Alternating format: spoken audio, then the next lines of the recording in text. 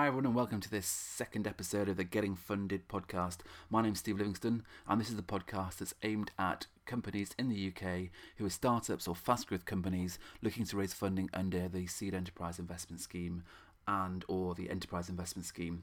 In the first episode we covered SEIS in a nutshell, and in the second episode we're going to cover why should SEIS matter for my startup.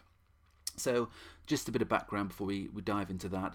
What we're trying to do here is just put forward lots of short snippets, short podcasts outlining the sort of questions we're getting asked on a daily basis around the issues, problems, things to consider, tips, ideas around the Seed Enterprise Investment Scheme and Enterprise Investment Scheme.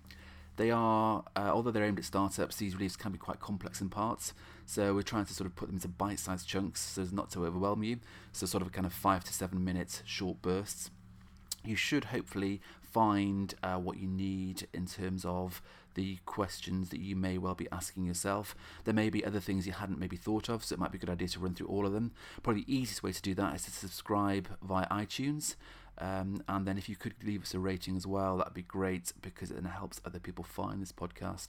Because the idea here is to try and get this into as many hands as possible, as cheaply and efficiently as possible, because it's all about trying to help UK startups get the funding they need. And if this can answer the questions and allow you to get going, all the better. I should say at this point, this isn't a substitute for professional advice. If you have got complex factors, then you may well need to seek specific professional advice. But for those of you with more straightforward affairs, this may be enough, these series of podcasts, to help you get going. In terms of finding, some of you prefer more visual, we do have some slides on this, and you can see these on YouTube at the Getting Funded podcast channel.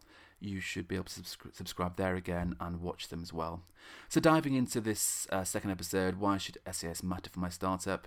Very, very briefly here again, I like the first one. The first point here to consider is many investors will insist upon it. It's becoming more and more prevalent. SEIS came into effect in 2012, and it's becoming more of an expected part of the process in terms of raising funding for early stage companies. Every investor, every individual, you, me, everybody has a £100,000 sort of allowance, if you like. That's how much we're allowed to invest in under Seed Enterprise Investment Scheme in any one tax year. So tax years in the UK run to the 5th of April every year, and that gets topped up at the moment to £100,000. So many investors, high net worth individuals, business angels will be looking to use up their £100,000 allowance every year, which is good news for you guys as startups, entrepreneurs and founders. So people are looking to use these allowances because the tax benefits are so great.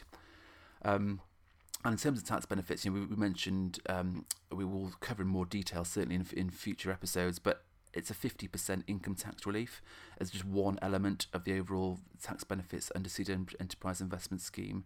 So, think about £100,000 would only actually cost £50,000. It could make all the difference in terms of getting that funding over the line. It's just an extra feather in your cap. If you are a Seed Enterprise Investment Scheme approved company, then it helps you. It might just be the factor that helps you get your funding over the line. Obviously, you've got to have a great idea, product, service as well, but it's just an extra benefit in your favour. It could also help you get more.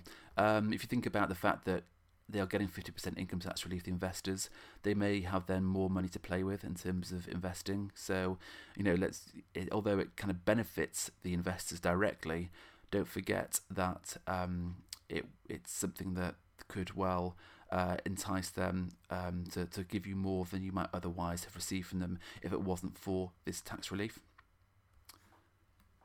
And it's gaining in popularity. This is the key. It's something that many investors will expect to see in place. So if you've got it, great. If you haven't, there's a danger that you're going to fall behind other companies when you're out doing the rounds looking to raise funding. If some of your kind of competitive companies, if you like, are SEIS approved, and we'll come on to how you can look at that in future episodes, and you're not, then that could work against you potentially in helping you get the funding that you need from investors. So those are sort of key factors to consider in terms of why it might well matter to your startup. I don't think you can ignore it today. It's so prevalent, it's so popular, gaining popularity, and all the kind of sort of seasoned investors are all over this and will expect it to be in place. So not one to be ignored. And hopefully these series of podcasts and video tutorials will help you get on top of it.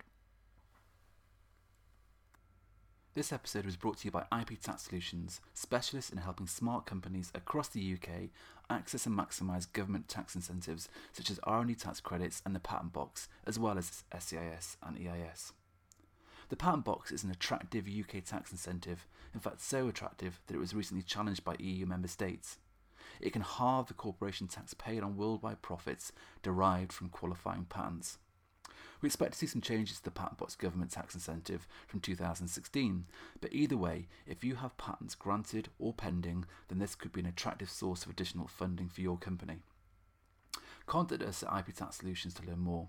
Visit our website at iptaxsolutions.co.uk, call us on 0161 961 0096, or send us an email at info@iptaxsolutions.co.uk.